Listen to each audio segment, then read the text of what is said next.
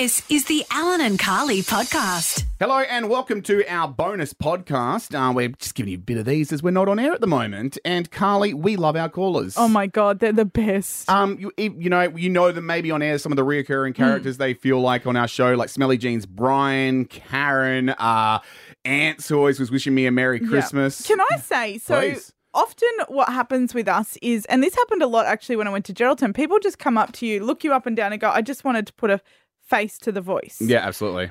We feel that way with our regular callers. Yep. So like when we're out and about and you guys come up to us, because really we only talk to you over the phone. Yeah. And I feel like I often wonder about your life and what you're doing. Yeah. And so it is actually really cool when you guys actually come up to us when we're out and about and introduce yourselves. Yeah, there'll be moments where they haven't called up for a little while and we go, what's happened to this person? Or where did they go? You know? I often think about Ants. Like, I'm like, what does he look like? Like, I picture a skinny, tall guy with dark hair. Yeah, I don't make any and an arm tan. ideas. I feel like he has like one arm out the window when he drives and it's really tan. Okay, yep. So if you're listening, Ants, please confirm or deny. Work on the tan on the other arm, I guess is the advice there. But we love them. And I put together a little bit of a mashup of some of the more favourite moments of our callers. Enjoy. When your wife is in labour, don't go to Bunnings. Oh, give that canola an extra spray for me today, okay? No, it only gets one. Okay, yeah, actually, good call, good call. What's your technique for getting everyone out of the house? Fake fall asleep on the couch and then they just end up leaving. We got this bloke at work, we call him Sense-a-Light because he only starts working when you walk past him. Aaron from Geraldton. Yeah, it's Karen, sweetheart. How you going? Did I say that wrong? It's a very Karen thing to do, just saying. I hear all your jokes about the Karen that's like, oh. I wouldn't dare. That's not my kind of thing. No. No, Alan, it's you. Hey, no, it's not me. What are you talking about, Karen?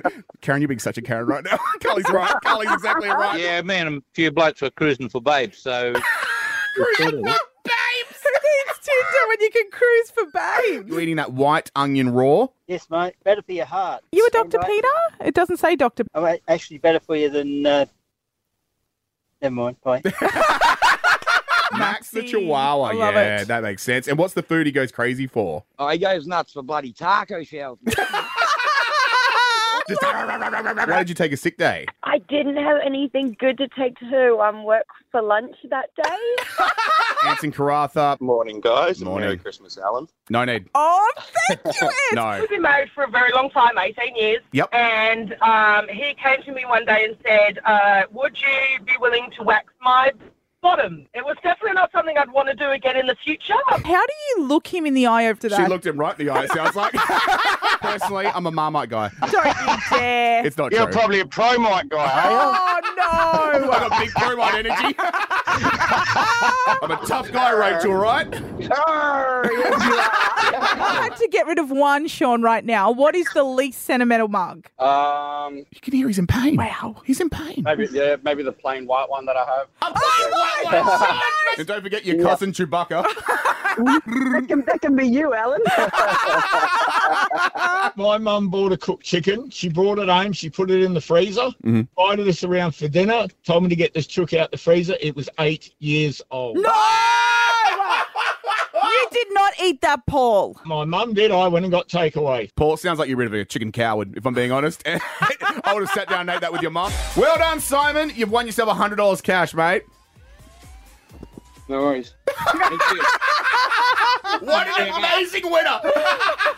Great callers. You know Great. what? On that point, let's talk about winners because in radio, it's a real thing, right? You want a great winner. Absolutely. Because you're giving away a prize and we have that exciting anticipation of who's going to win because we never know either. Exactly. And then it's going to be played over and over again, different promos and stuff. So you want some solid sounds. The thing is, when you get... So for me, personally, I feel like I'm winning it, right? Because we talk about it every day. We get excited. We're like, oh, is it going to be this person? When we're putting people in the draw.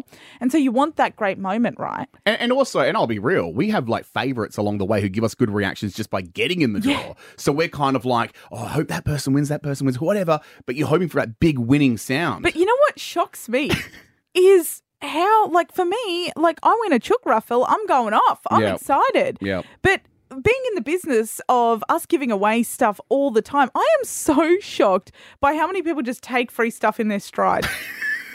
Yeah. You know what I mean? Like, I Absolutely. get excited when, I haven't used all the shampoo at the hotel and I get to take it home with me. You know what I mean? it blows my mind how people are just like, oh, thanks. Oh, a couple $1,000. Yeah, that's all right. Yeah, take it easy, mate. So we want next year our listeners to... Just bring it. Just for me. Bring it. Fake it till you make it, you know? Absolutely. Fake it. You can absolutely fake it. That's the advice there. All right. Well, anyway, great callers. Thanks for contributing to the show. And you can always do so on 131060 when we're on air. We'd love to hear from you. And, I think we'll just wrap it up there, right? Fake it till you make it. Fake it. That was the Alan and Carly podcast.